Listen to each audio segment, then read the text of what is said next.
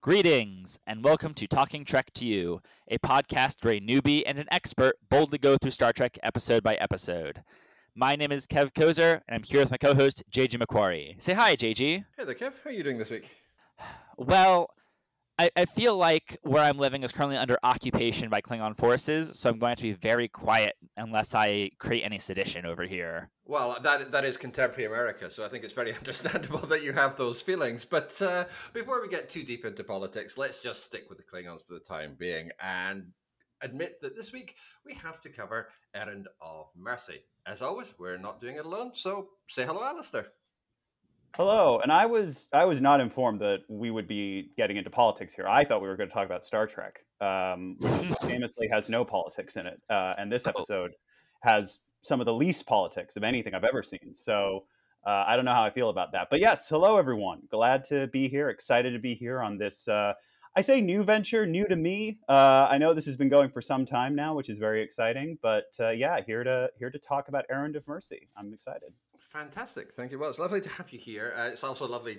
We know each other from previous podcasts, from our lives as Doctor Who podcasters, both yourselves and Kev and myself. So it's lovely to have the opportunity to chat again. But as we always do at the top of the show, we like to ask our guests what their history with Star Trek is. So, Alasdair, what's your history with the show? How did you come to it, and what does it mean to you?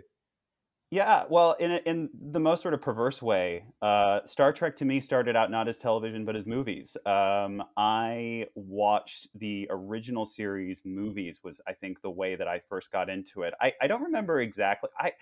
I want to say it was Star Trek 4 that I saw first, which is the one with the humpback whales and time travel. It's the comedy one. It's perfect. I love that movie. It's certainly, if it's not the very first one I saw, there's a real chance that because I am the sort of person who always wants to start at the beginning, I may well have watched Star Trek the motion picture first, which I'm aware that its director's cut is considered to be an improvement, but it's definitely not the best foot forward for one trying to get into Star Trek. So whatever way was technically the first one, I think that Star Trek 4 was very much the one that made me think, oh, this is something that I love. I don't understand a lot of it, but I'm very excited about it. And I think that it was like, yeah, though Star Trek 4, I saw the rest of the movies, the original series movies. I saw the Next Generation movies. I saw Nemesis in theaters for my sins. And I came to the TV shows relatively late in that process. I mean, the big one for me is Deep Space Nine. I think Deep Space Nine is the greatest television show ever made. I genuinely would go that far. I absolutely love Deep Space Nine. I remember watching it. I think it was back in, I want to say 2012, when I was in a sort of weird in-between job situation. And I remember binge watching 7 seasons. And these are some beefy 7 seasons, 26 episodes in all but I think it's a 20 episode first season, and then all the rest are 26. And watching that in approximately like 3 weeks or something absolutely ridiculous. How fast I got through that. So that's my wavelength. I've seen a decent sample of Next Generation, probably somewhere in the vicinity of maybe 40% of the episode, maybe not that high, but I've seen most of all the really big ones. I do have a great fondness for Next Generation, but I'm definitely more of a DS9 person. Seen some of bits and bobs of Voyager, not a huge amount. It's not really for me. I have watched all of Enterprise, which I actually wrote a TV Club 10 article for the AV Club of old, and I have a pretty big soft spot for Enterprise. I think that there's a lot to recommend it. Of the new stuff, I really tried with Discovery.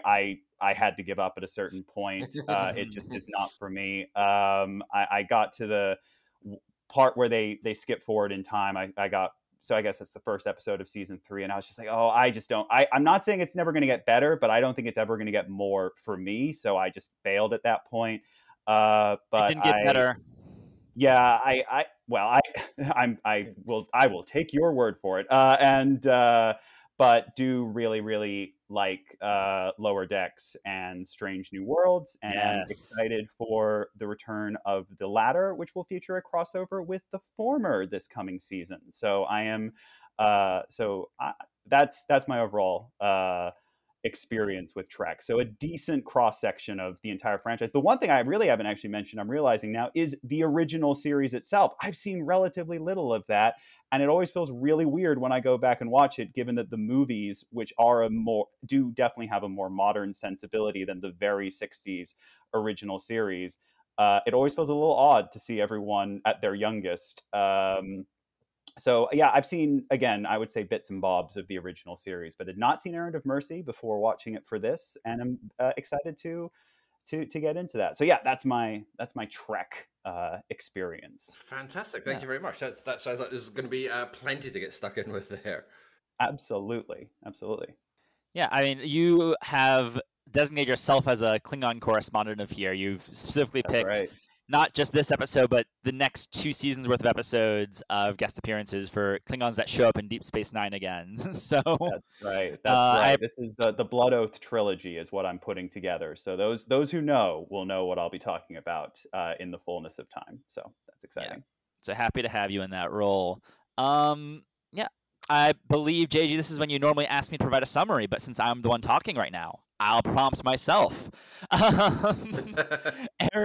Errand of Mercy has the newly minted as a few episodes ago Federation going up against the newly minted as of this episode Klingon Empire. They are squabbling over a planet called Organia as peace negotiations are breaking down. Um, the the USS Enterprise blows up a Klingon ship. They go down to the planet to see what's up, but then the Klingons start occupying the planet, and the Enterprise is forced to fly away, leaving Kirk and Spock stranded. They are under Klingon rule, but then try to teach the peaceful Organians on how to rebel with violence rather than ineffective pacifism. Uh, the Klingons, led by Commander Kor, wind up resisting Kirk and Spock and capturing them, and they escape. And they go back and forth like this a while until, in the middle of a showdown, the Organians reveal that they are extra dimensional beings that can actually use massive power to stop this conflict on this planet, both Enterprise and Klingon fleet, and force them to come to at least a tentative peace accord and fly off and separate with each other, and the planet will not be invaded by either government. Fantastic. Thank you very much. Well, Alasdair, you're both our guest and our Klingon correspondent. So over to you for our initial report, I think. Yeah, I think that this is one that, for Errand of Mercy, I think that it is. I think, as we were sort of in our little pre-production meeting, the way I described it was, I think that Errand of Mercy is more important than it's good. And I don't think it's a bad episode, but I definitely think that this is one that, to my mind, the highlight of it on a number of levels is, I would say, the Klingons, but I think really the Klingon. It is Core, I think, is the major highlight of this episode, the thing that is worth remembering about it. John Kalikos's performance is, it's one of those things where this is the first time they're here. Like this, his choices here are going to inform a half century plus's worth of performances as Klingons, and I think that while there are certainly things you wouldn't do now, the makeup is the big one. Yeah. There are, I think that it is reflective of a sort of general approach that he's taking with it. He specifically was going for a Genghis Khan like approach. And I think that idea of the sort of, that noble warrior race is, it instantly feels like, yes, this is a Klingon. It makes sense. It's not like they're going to have to revise the character. Like, there is a line that you can draw from him to any of the other iconic Klingons that are going to come after. And I certainly come away with it understanding why they felt that they had something that was worth coming back to, and indeed why they wanted to keep bringing him back, though that didn't work out in the original series. And they got some other very talented actors as well to play Klingons in subsequent episodes. But so I think that, like, that's the big highlight of this. I do think that the politics of it are definitely have to be dug into, and I think that's the other thing to my mind that really stands out about this episode. The Organians are sort of, I think they're almost purposefully very dull, and in a way that doesn't really. I don't think it detracts horribly, but I also don't think it adds a ton to the episode. I just don't have great feelings about them one way or the other. Maybe I'll develop feelings as you both talk, and I get to see them through a different light. But I think they're fine. Mostly, I think they're functional. But yeah, I think that Errand of Mercy, it feels like there's a sort of functional core, but that it is accentuated by a couple really strong, interesting performances and ideas. So that's my general appraisal of Errand of Mercy. Excellent, good stuff. Kev, how did you find it this time out? I also enjoyed it overall. I think where I'm going to get pros and cons will come from more of the political discussion of the episode and the Organians themselves. I do think I want to start with the Klingons, though, since that's like the big event. This is our first Klingon episode. We are introduced to them and everything. And mentioned earlier, but the elephant in the room that has to be addressed, and I think we just address it early and then move on. The makeup is horrendous. It is face darkening. They're going for an quote unquote Oriental look as stated in behind the scenes materials, and that's a bad idea, executed badly.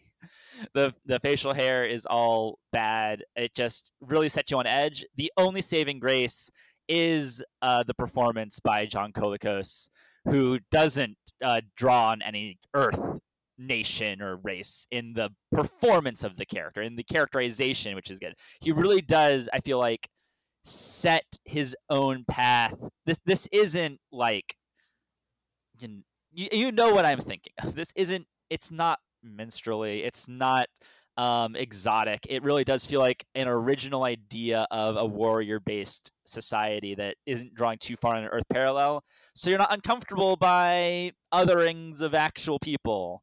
And I think that's the one thing that saves it from a visual job that is very uncomfortable. But This yes, this is not a full blown Talons of Weng Chiang situation. exactly. To cross our streams for a second here. It's one of those things that I've certainly seen. I saw some arguments as I was looking at the research that, like, in the context of its day, this was, this could have been a lot worse, Yeah. and like, I don't care to go down that line one way or the other. Oh, But yeah, I definitely, I think it could have been a lot worse. That is probably true, yeah. but it also could have been better. As you say, it's just one of those things that, you wouldn't do it this way now. And that's kind of, and I wish they hadn't done it quite like that then, but it is what it is. So Yeah. yeah, I as think you say. I think that's where we can leave the conversation as well, because like I think there's nothing more to be said about that, especially Absolutely. because, as stated, the character winds up being so distinct and not falling into the tropes that you're afraid it might on first glance. And that character is so distinct. I love Core in this episode. I think Colicos' performance is incredible. Like, the whole thrust of this episode is you need someone to be on Shatner's playing field. Like, this is someone he's going to have philosophical debates with, physical debates with. He is going toe to toe with him, and so you need an actor who can like bring that Shatnerian gravitas to every line, the over emotion, the big everything I'm saying is so important energy. And Colicos can match that, and that is kind of incredible because this is a very pro Shatner podcast. Like, obviously we've had quibbles here and there, but I think overall this is also a good Shatner episode in general. And I think Colicos does a great job having to match that like intimidating energy to give him a worthy foe, which is like impressive. Like, that's no small feat. Well, it's that thing that Shatner does a lot, which is when he's faced with an actor who's at least as good as he is, he suddenly ups his game. And I think you can see Shatner doing that. I mean, obviously, I'm not going to disagree about the quality of Colicos' performance here. I love him as an actor. I adore watching him, even in something as kind of not good as the original Battlestar Galactica. He's incredibly magnetic as Baltar. And he's great here as Core. One tiny little addition to the kind of the unfortunate racial undertones of this is that the other thing that saves it is that he doesn't try and do an accent. He just speaks with his voice. And that is a real mercy. Again, sort of dodging the sort of Talons on Wang Chang comparison.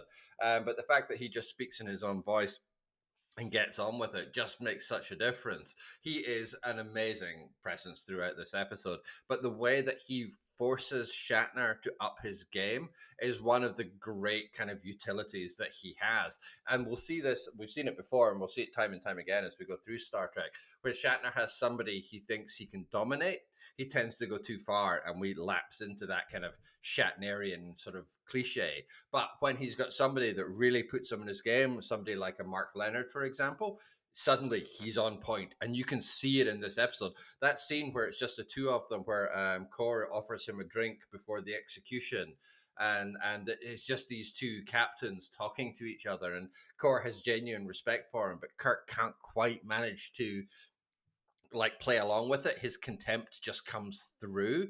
It's such a good scene for Shatner. It's great for Colicos as well, of course it is, but it's such a great scene for Shatner. And watching him sort of improve his performance against the way that Colicos is playing it is just one of the pleasures of this episode. He's great in this.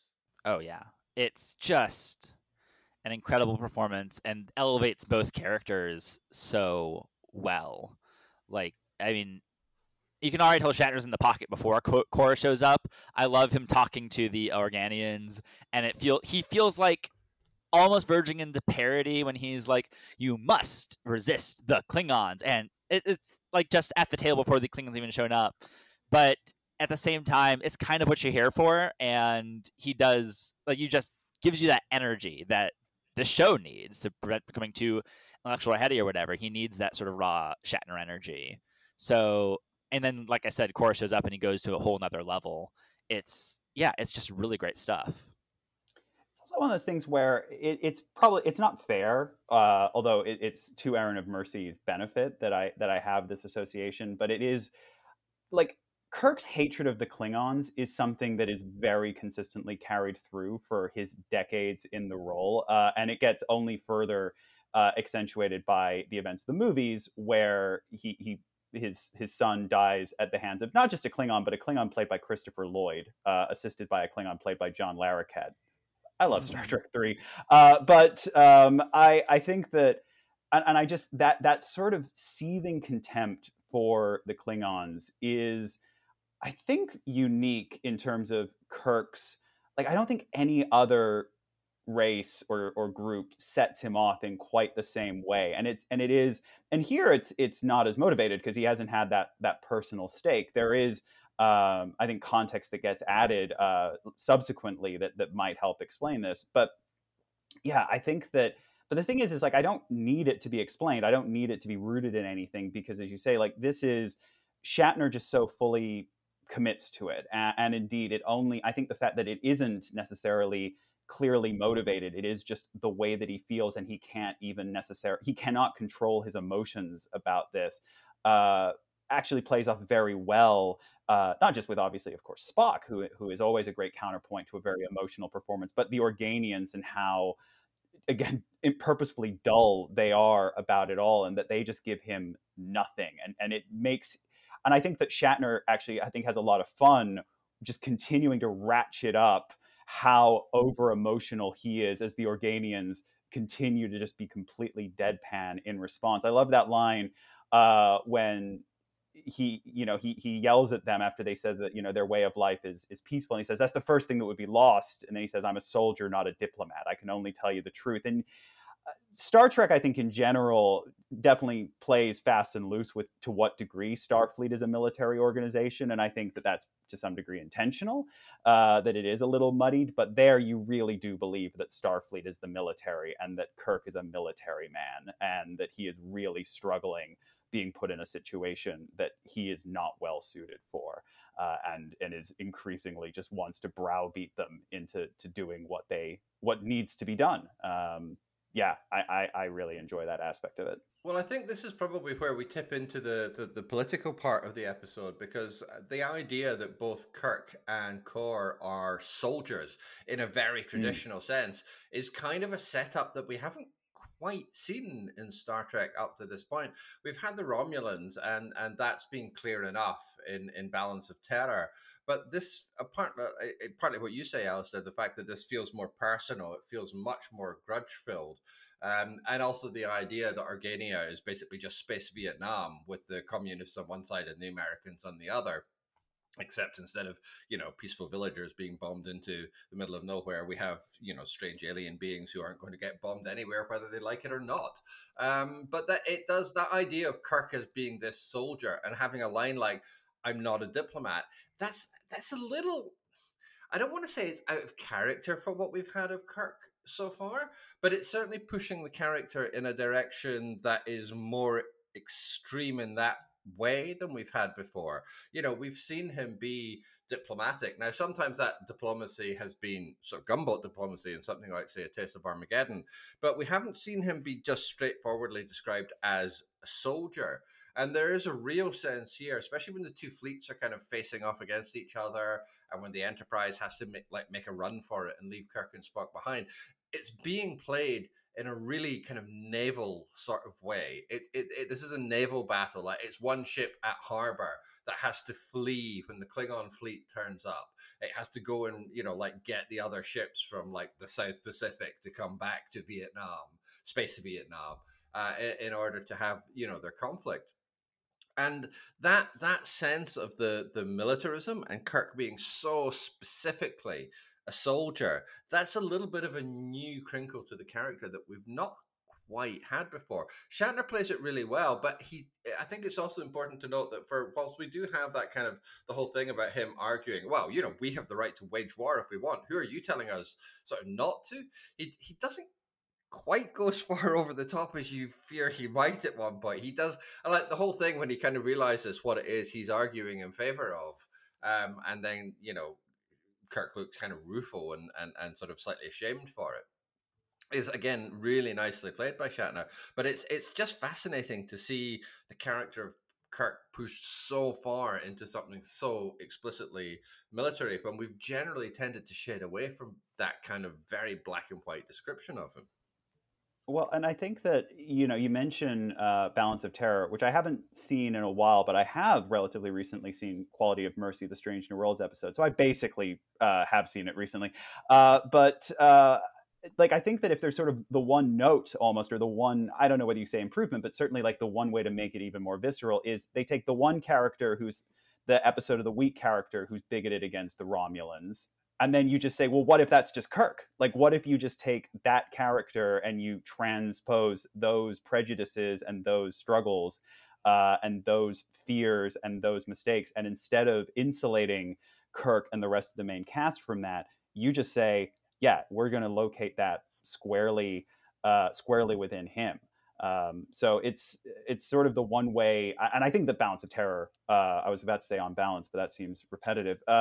Overall, is a significantly better episode than Errand of Mercy. I don't think it's very close. Yeah, but I do think like that's a clever tweak if you're sort of putting those two episodes in conversation with one another and saying, well, what is it how can we progress what we saw in Balance of Terror, and instead of it being, because I think also like Balance of Terror is so much like it's the World War II submarine story, right? Like it is the it's not, it doesn't feel rooted in the present moment in the way that Errand of Mercy does. Like Balance of Terror is a great war story, and it's a great story about prejudice, but this is truly as you say, it's space Vietnam. It is that difference between making something that is talking about issues that are timeless or are in people's memories, very living memories, versus something that is truly commenting on something that was happening right then and there at that time that it was made. Right.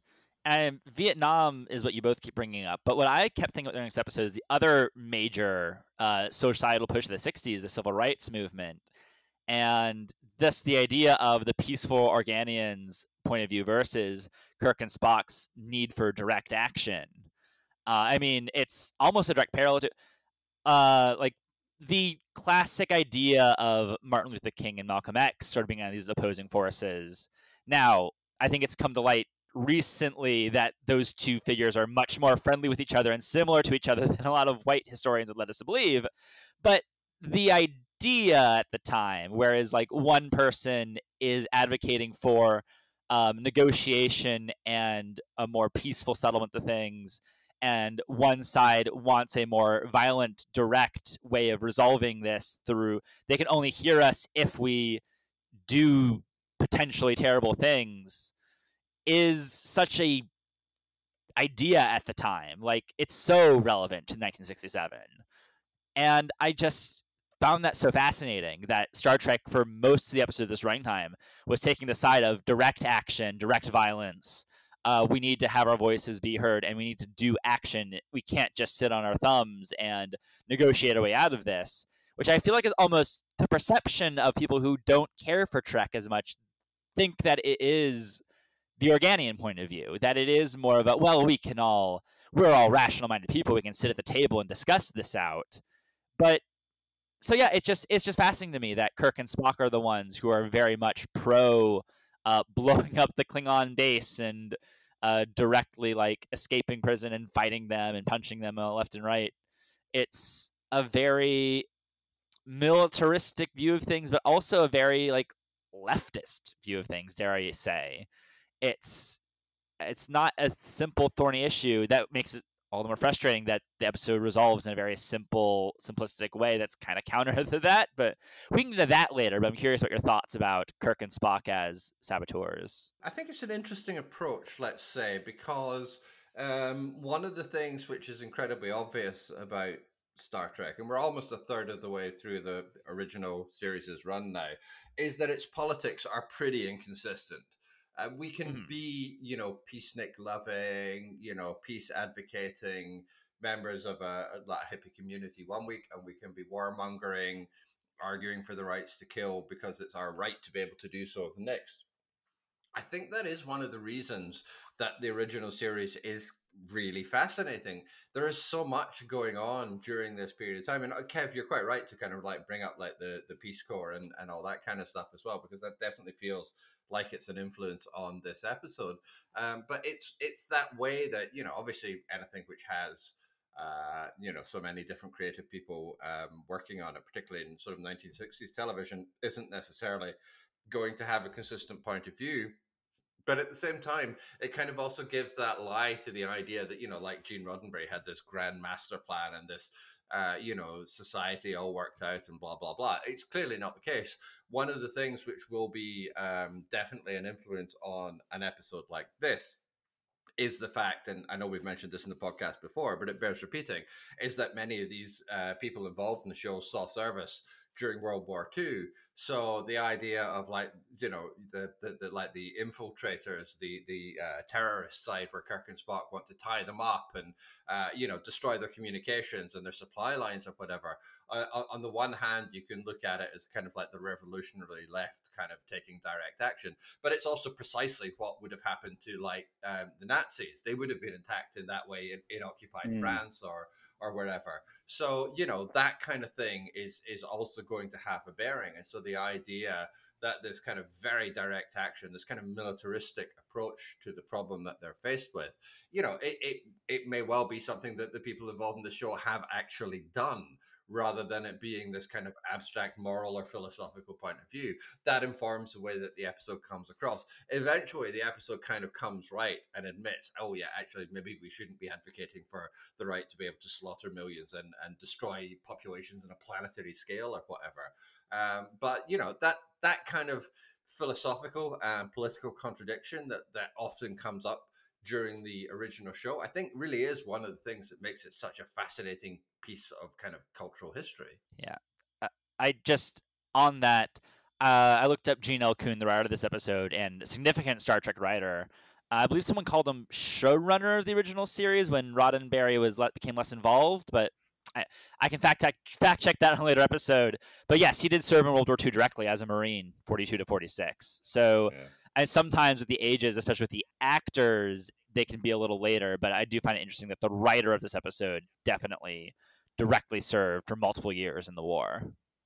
Well, I think this speaks to what is maybe a little bit lost in, I guess, temporal translation with Errand of Mercy, is just the fact that I think it's doing things that for its time were revolutionary or very unusual to be seen on TV, and now we don't necessarily even blink at those sorts of things. And I think that um, again, to I'm just going to keep cashing in my I'm going to reference Doctor Who occasionally card here, but like I don't know, I kind of keep think back to the Daleks and like that being Terry Nation's way of sort of working through his own wartime experiences, and how that really wasn't something that was very often like directly engaged with, like that was in 1963 a very unusual thing to do, and we're only a few years later than that. And I think that it is that sort of thing where I don't know. You always want to be a little careful with this, because I don't want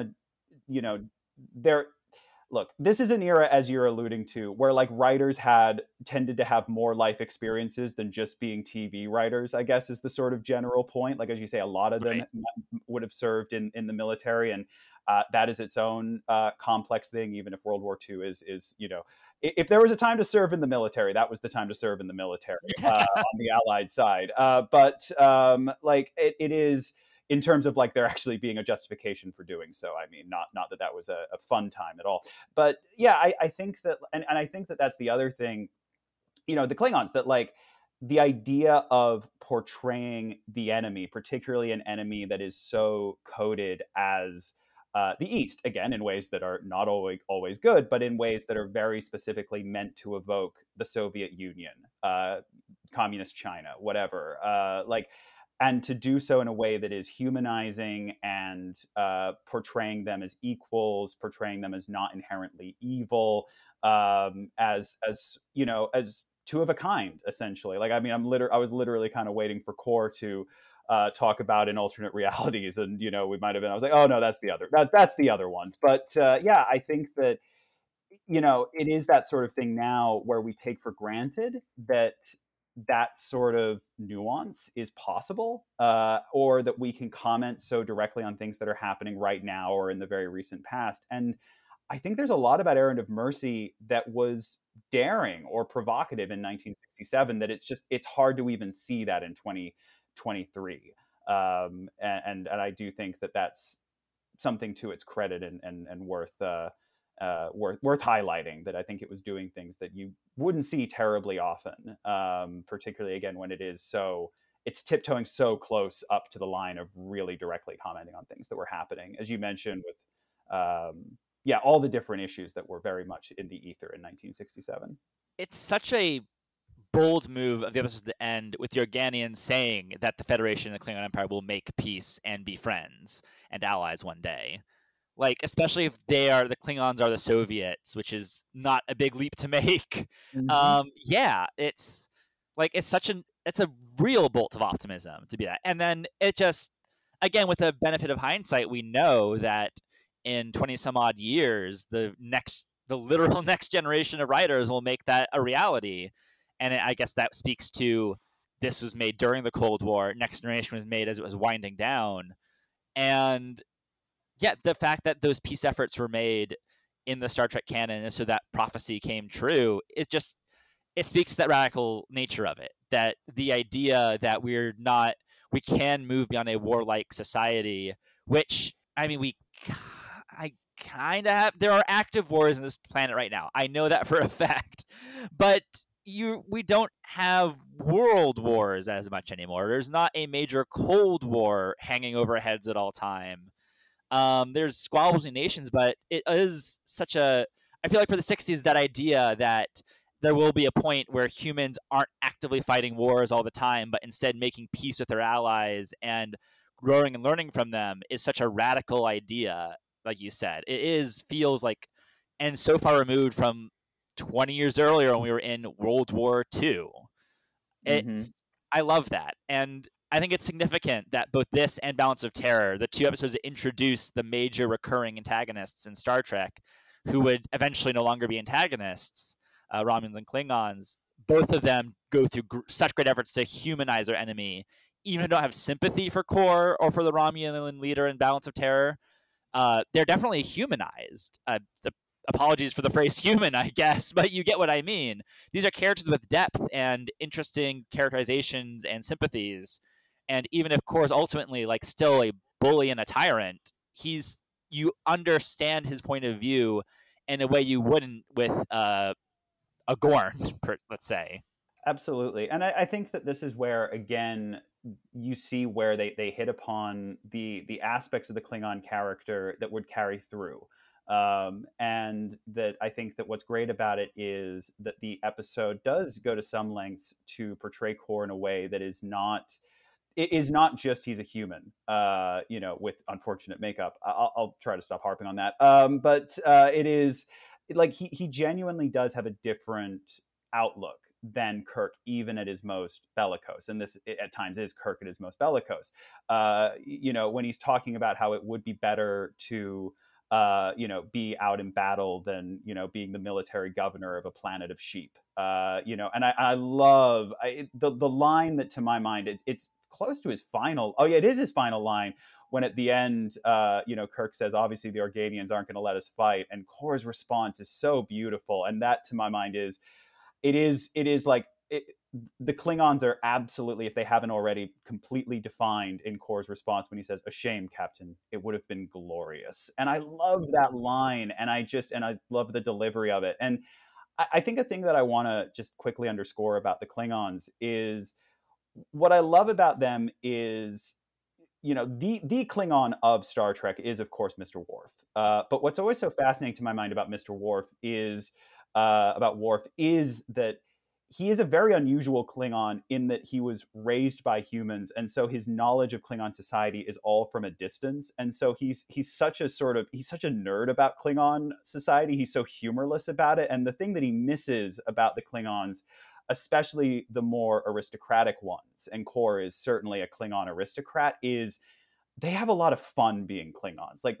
To be a Klingon is to have a blast being a Klingon, and that, to my mind, is Kor defined, and that's something that really carries over into his DS9 appearances as well. And that it isn't just about being, constantly looking to find the deadliest possible mission to become among the honored dead in Sto-vo-kor. It is to have as much fun as humanly possible, partying and killing your way to that eventual fate as possible. And so, Kor definitely feels like he embodies that ethos of, perhaps today is a good day to die, but first, it's a good day to live, baby. So yeah, I don't know. I just love how the Klingons in the form of Kor come across in this episode, and I want to get a little more Kor love into this podcast because it is deserved.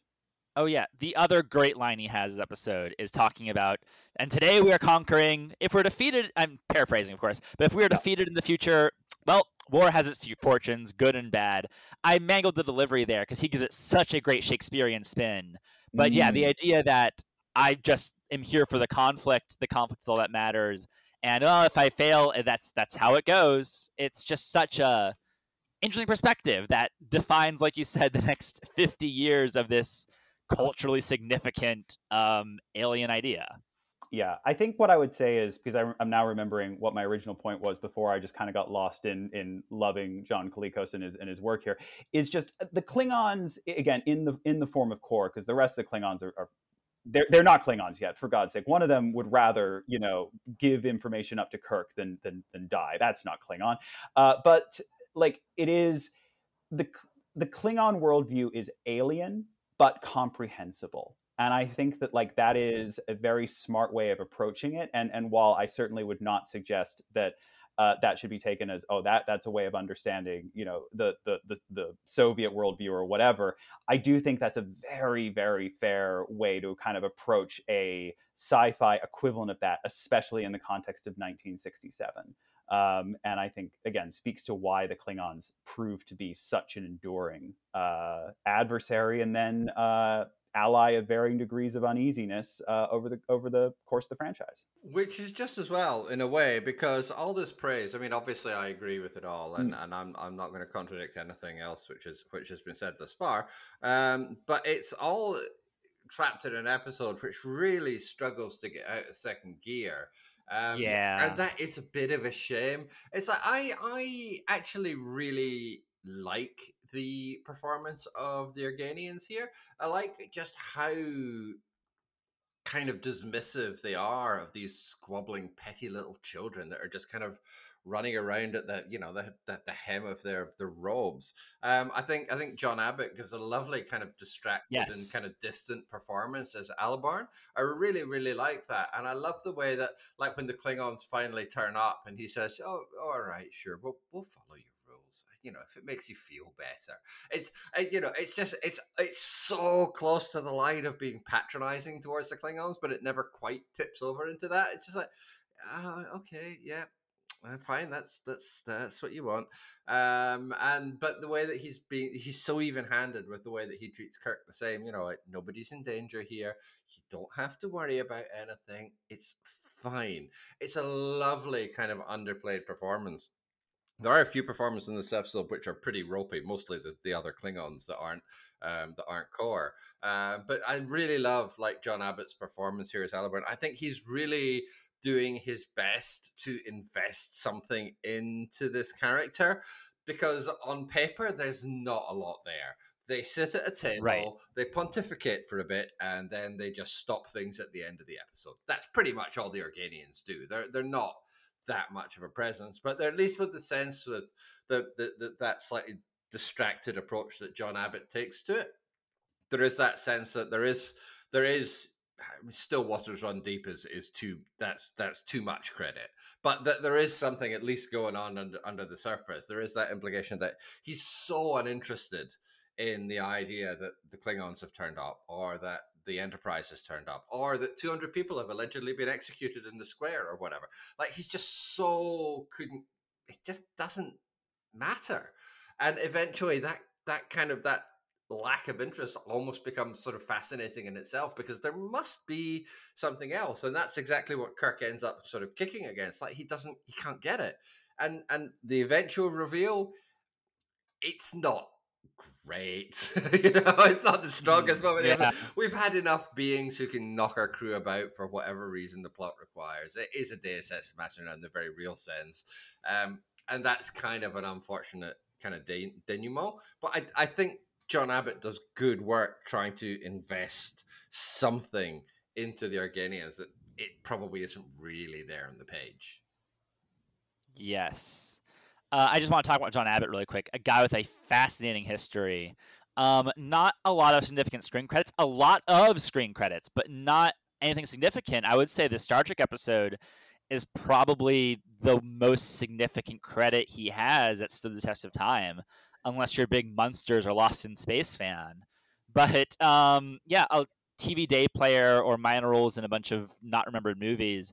But he's a known Shakespearean actor. In fact, he acted across, let's see if you recognize any of these names: Laurence Olivier, Vivian Leigh, and Alec Guinness in a production of Hamlet. So there you go. Yeah, it sounds like he was a very respected stage actor, which I think is the exact kind of energy you want to be popping into these Star Trek episodes, is that sense of, I don't know, something about stage and how you have to project and be over the top and be a little more theatrical, obviously in theater, translates well, I think, to this sort of genre television like Star Trek, which is going for very theatrical mood. And so he fits it so well. Like you said, he's very much elevating the material he's given. And even if that ending is kind of a wet fart, he really, up until that point, he really gives a lot to a character whose job it is to tell people, I don't want to do anything.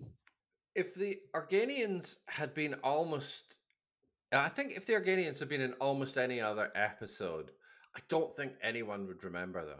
That's the other thing. They're very inconsequential. They're remembered now because of this episode, because of the alleged Organian peace treaty, which will never have any bearing on anything whatsoever going forward, because it's a massive killer of drama.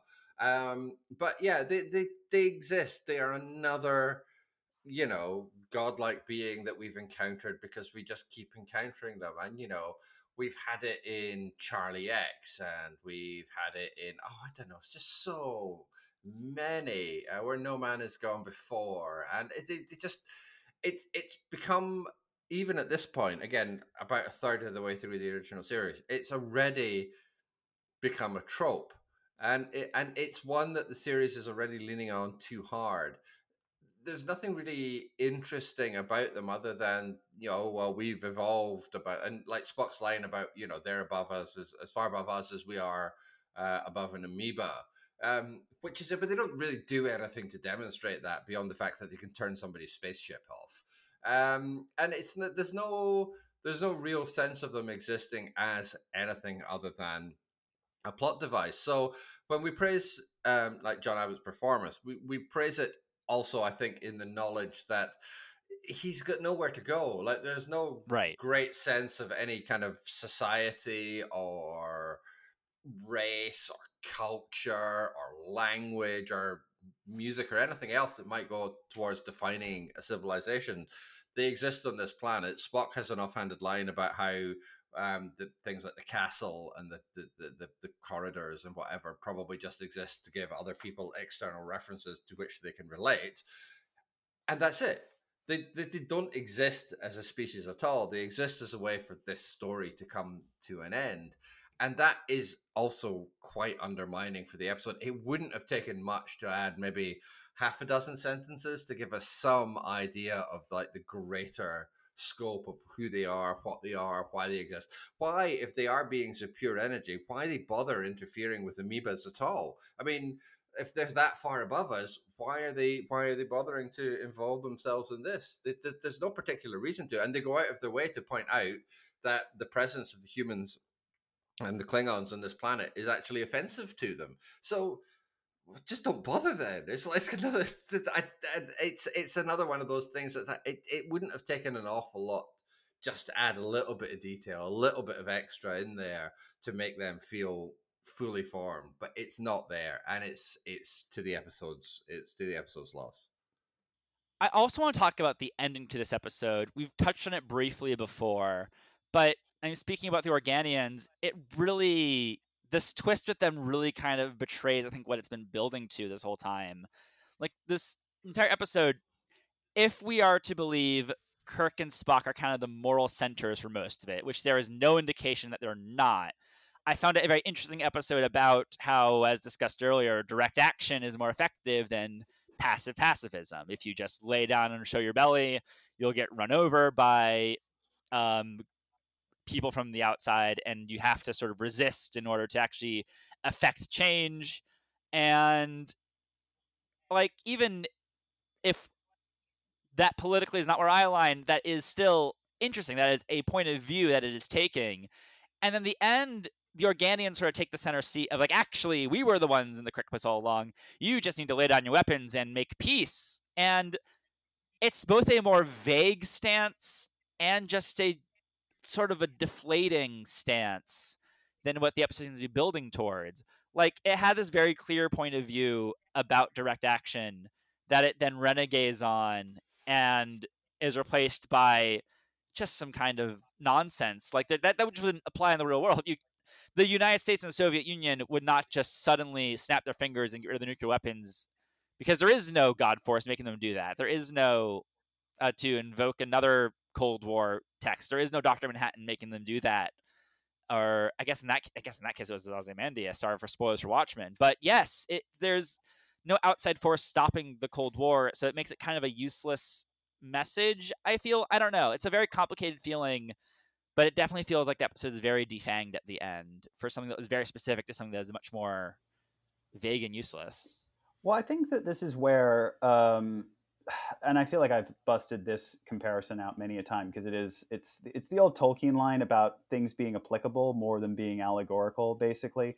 And I do think that, yeah, the Organians, especially at the end, it is. I mean, I think that's close to a textbook Deus Ex Machina ending, in that they are functionally gods. I think Kirk even describes them as such, or Spock does. But I think that, yeah, that part of it, I think it just collapses. I don't think that it works as a way to resolve it, or at least, I mean, I think that what it is it's this sort of weird two-step from what I think the original idea was into this other idea of, oh, we think we're the most evolved, but there are actually those who are way more evolved than us, and we are the children, not the adults. And I think that, like, that's interesting, but I don't really feel like that's necessarily what Errand of Mercy is setting up. I suspect there are other original series episodes that explore that idea more effectively. I think that what we're dealing with here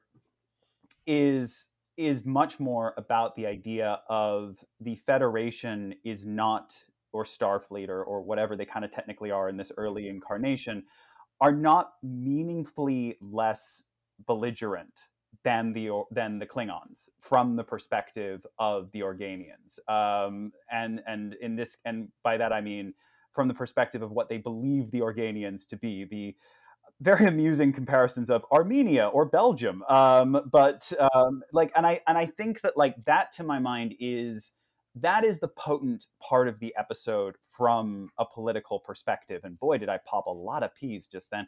And I think that like that's what's interesting. And that's a notion that will be picked up many more times. That like the Federation, while it certainly thinks of itself as altruistic, while it does not, while it doesn't think of itself in the context of, the expansionist Klingons, they are absolutely expansionist, and they are absolutely looking to, they are looking to conquer is not the right word perhaps, but they are looking to absorb. They are looking to bring into this world order.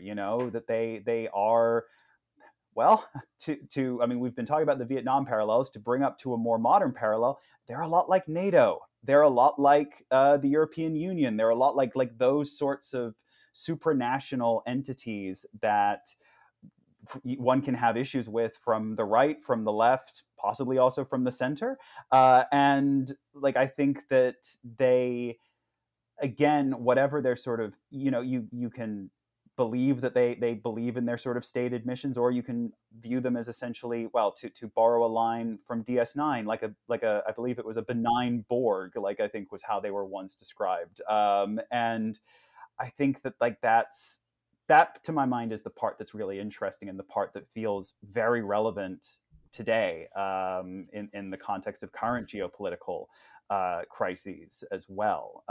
And I think what's probably true is that there's no easy way to resolve that in a single episode. I think that's the kind of thing that's better explored at length. I think that DS9 is able to explore that much more with Bajor, because they don't have to be secretly more powerful than the Federation, though they have their own gods who are real, who can sort of fulfill. They sort of split the Organians into, like, the Organians as they appear for most of the episode into the Bajorans, and the Organians as they are at the end, or the prophets essentially, which I think makes it work better and lets you explore it a little bit more effectively. But yeah, I think that like that's the part of the episode that is interesting, and then they can't really come up with a good resolution, and so they just sort of throw at the wall, well, they were gods in their way, and that's just sort of how we end the episode with Kirk musing. And it's not the worst ending, but it definitely feels like we've lost the thread of what was actually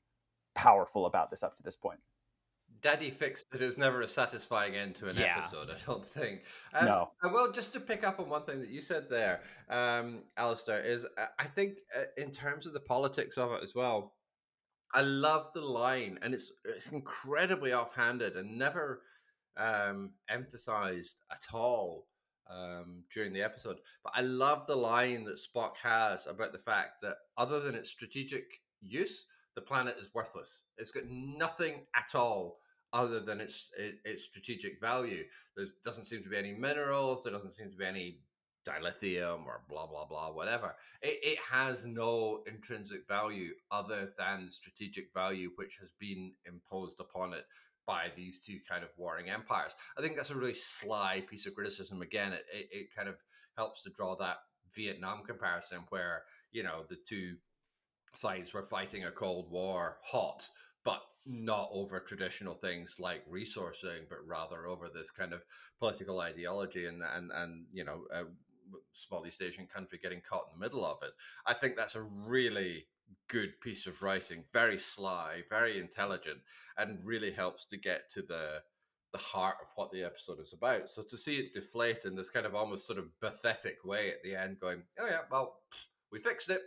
it really kind of draws the sting, and it's such a shame because I don't want I never like rewriting what other people are have done, and I'm not going to do it here. But there are just so many more satisfying ways of ending this than a wizard did it, and that's basically what this boils down to. And that just can't resolve an episode which is so functionally political in a Yeah, satisfying and manner. I mean, you're talking about the very ending, Alasdair, about Kirk musing, and I guess they were gods in the bridge. I've talked before on this podcast how I really like those bridge denouement scenes, and this is maybe the weakest one we've had so far because there's nothing to say, and I think that just sums up the ending in general. We have a great political conflict going with Shatner and Colicos going at it and trading blows, and then we have hit the 50-minute mark. People are about to switch to whatever is on after Star Trek, and so hit the brakes, wrap up the episode, we're done. And it's a problem that they run into, I think, multiple times we've discussed, where if they just, I don't know, people in the 60s, like, I don't want to say no one knew how to pace TV. That's obviously not true, but maybe it was more of an issue having my limited experience of older television, knowing how to pace an episode of television so it would not have to hit an abrupt ending like this.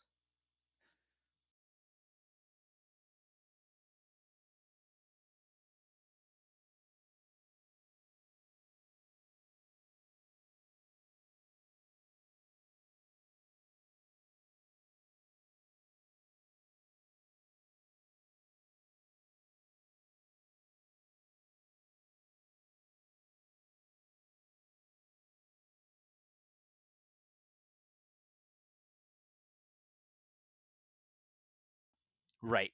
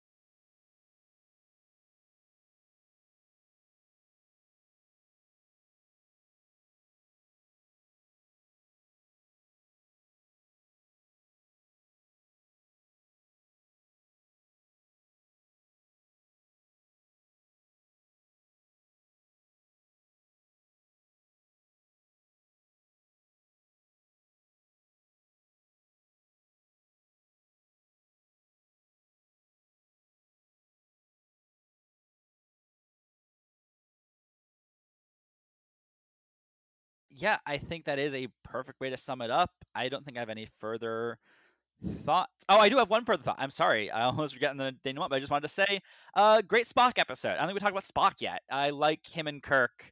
Not quite devil in the dark level of them full on flirting with each other, but definitely they have each other's back throughout this episode. They have good banter. Um, I yeah, I think because we're at the tail end of this record, the specifics are starting to lose me, and we don't have to get too deep into it anyways. But yeah, I think they have such a good rapport this episode, so worth shouting out.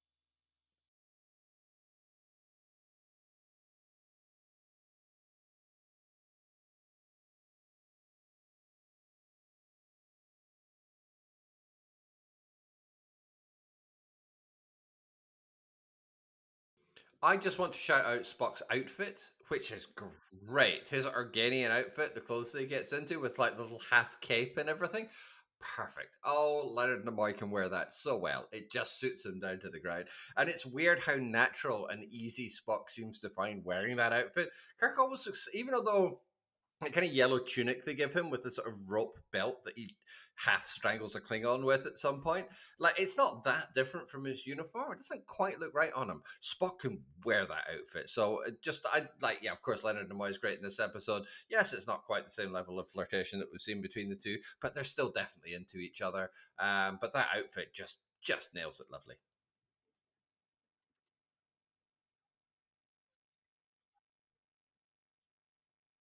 Mm.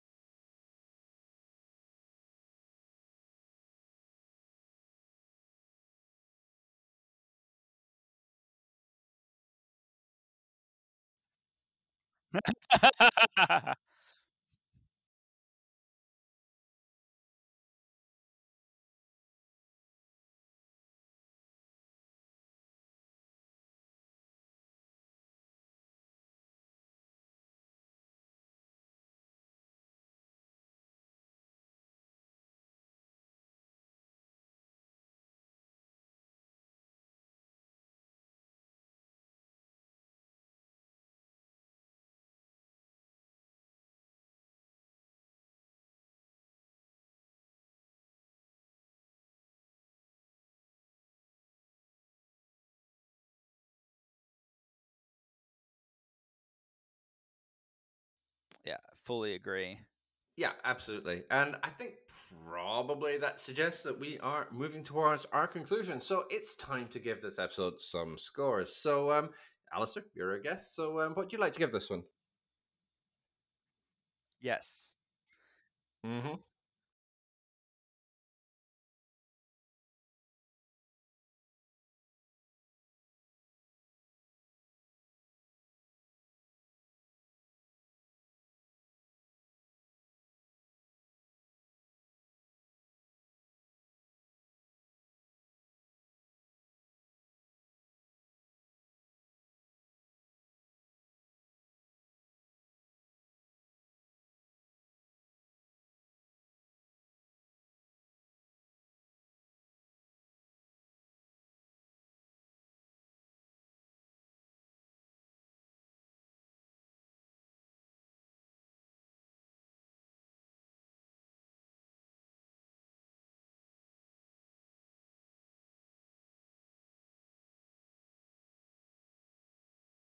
7 out of 10 feels about right to me too.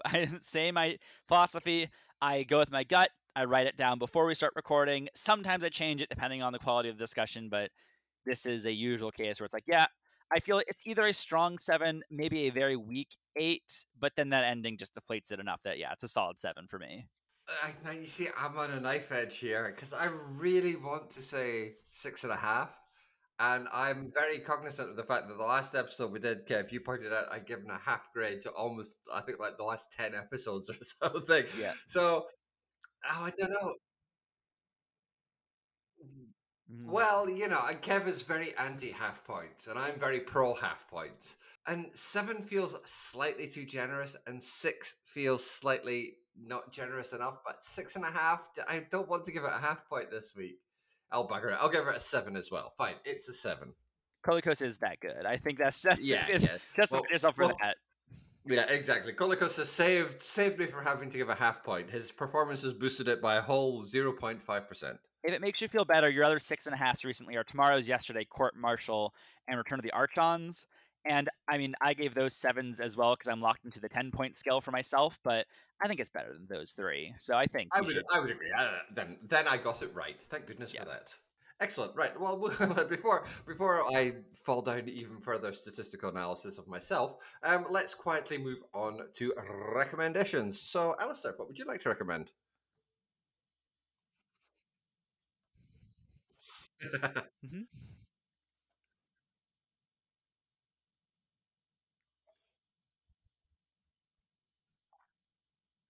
Yes.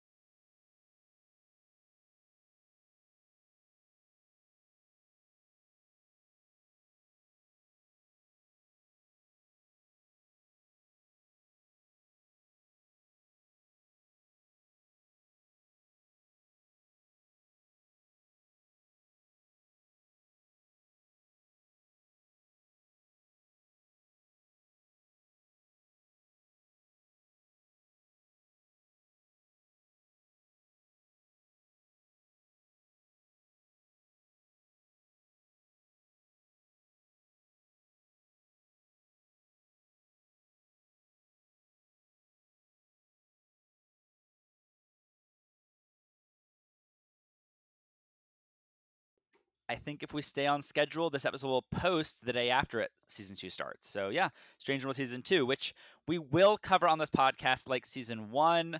We'll do a recap episode with covering all the season and a more broad view with a guest. And it might be a little later after the season ends because I'm committed to watching this with friends, and that might delay watching on a week by week basis. And then of course you have to record it and edit it, etc. But yes, expect soon after the season 2 concludes in August or so, we will be talking about it.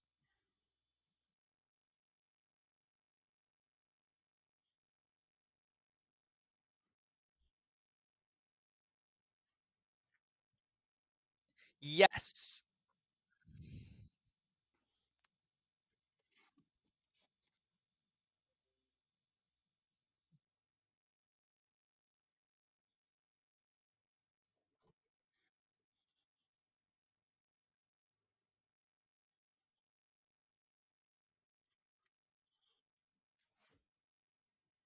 Fantastic. Thank you very much. Kev, what would you like to give us this week?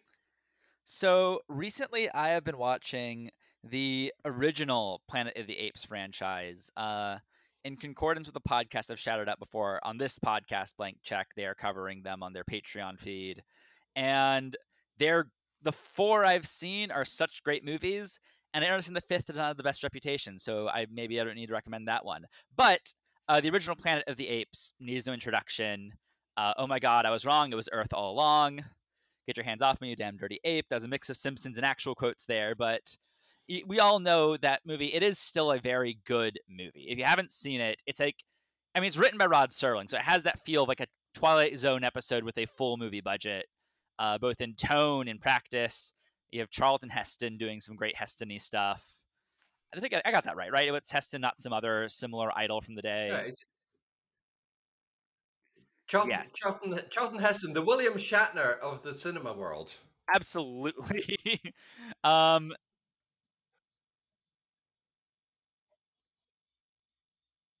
hmm.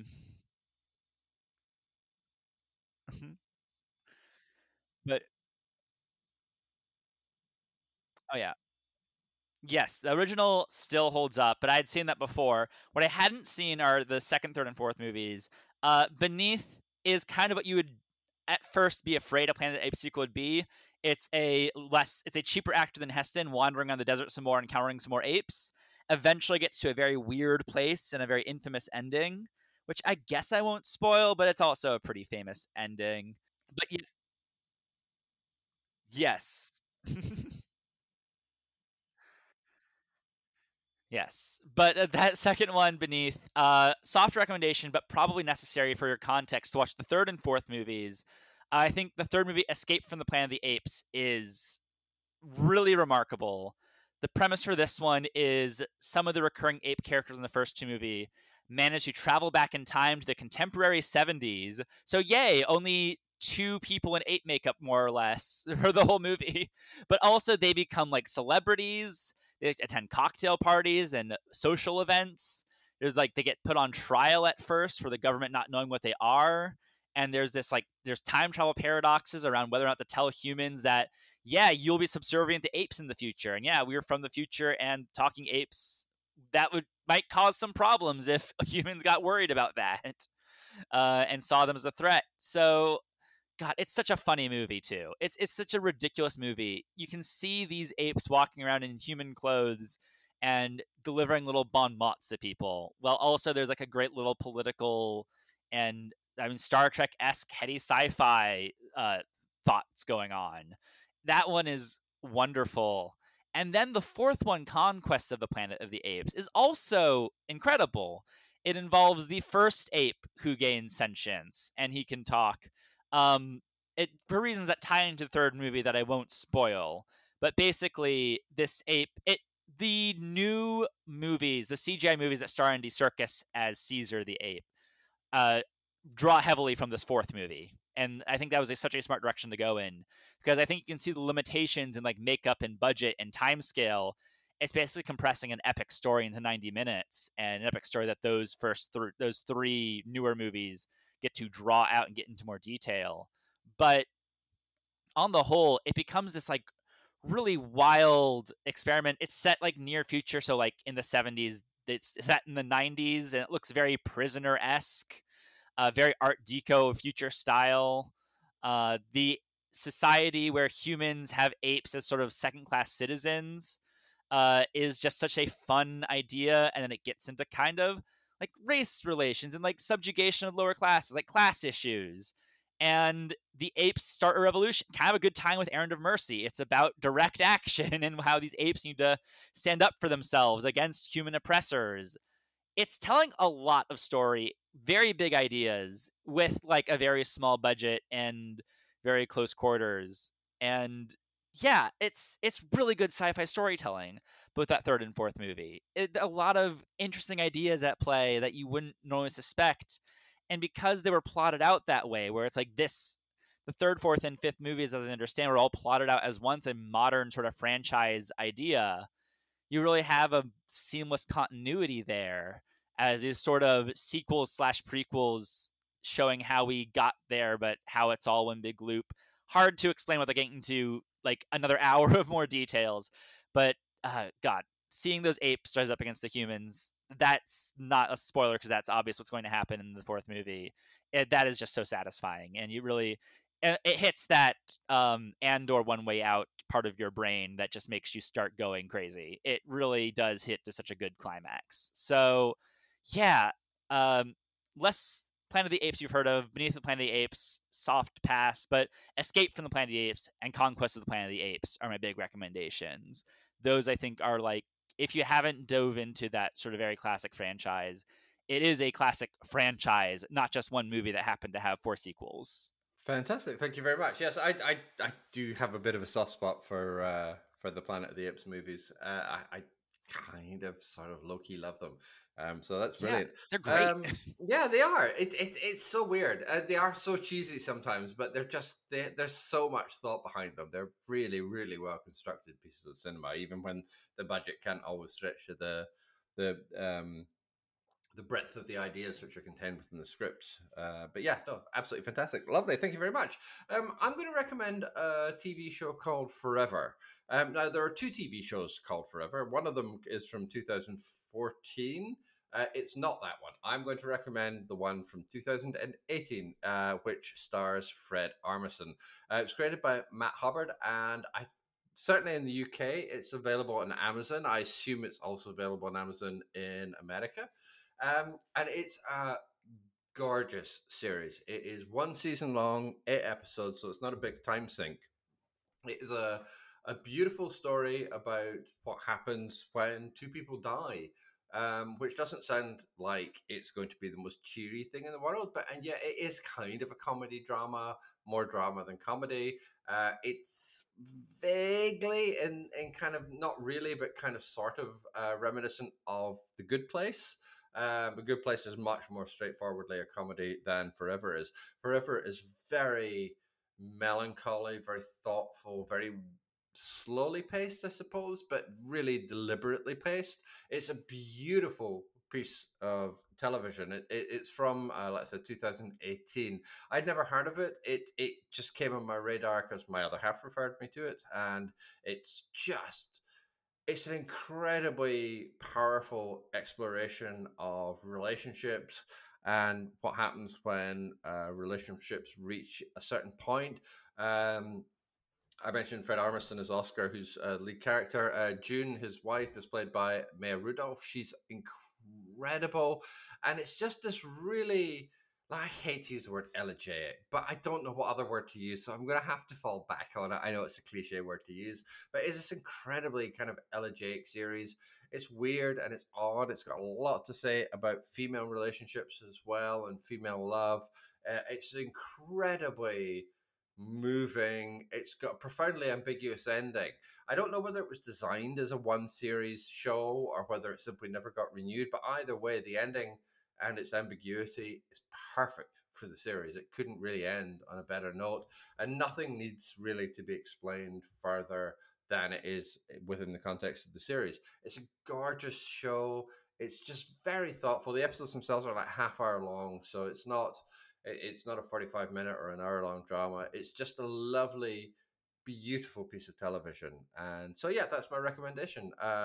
Forever. Like I said, it's on Amazon Prime in the UK, and I presume it probably is in America as well. That's wonderful. Yeah, I'm checking if it's available in America now. I should have been knowing while you were talking, but yes, that does sound great. I have reservations about Fred Armisen. It is all available on Prime in America. It is available on Prime in America. Reservations about Fred Armisen, but I love Maya Rudolph, and I do like those sort of existential TV shows, so I might check it out. Fantastic. Yeah, I'm not the biggest Fred Armisen fan either, but honestly, he's never been better. He's the perfect choice for this show and for this character. But before I eulogize any further, I think it's probably time to move on to plugs. So, Alasdair, what would you like to plug?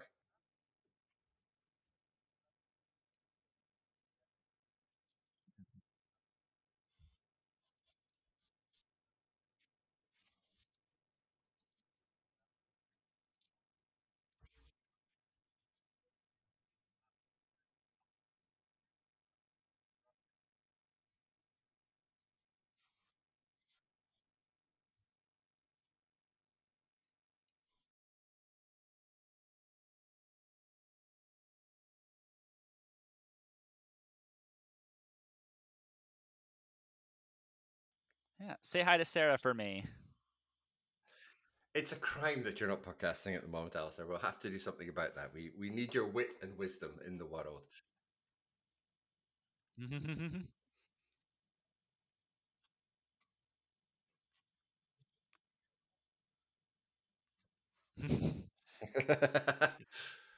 It's good advice that neither of us can disagree with. I think it's fair Yeah, to say. way to steal my plug, which is you can find Talking Trek. You can find Talking Trek to you whenever podcatcher you use. Please like, rate, review, and subscribe to us whenever podcatcher you are using to help other people find it. And you can find myself at Kev Kozer, KVKOESER on Twitter. I also frequently guest on the podcast Total Massacre, hosted by Roland Kaiser, about action movies. JG's writings are at www.jgmcquarrie.scott, JGMCQUARRIE.scott.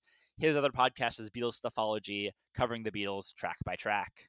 I think we can probably wrap things up there for now. Next week, we have a factor, and it's alternative. So that probably means we have some kind of alternative factor. And as always, we hope you're going to join us for it. But until then, keep talking.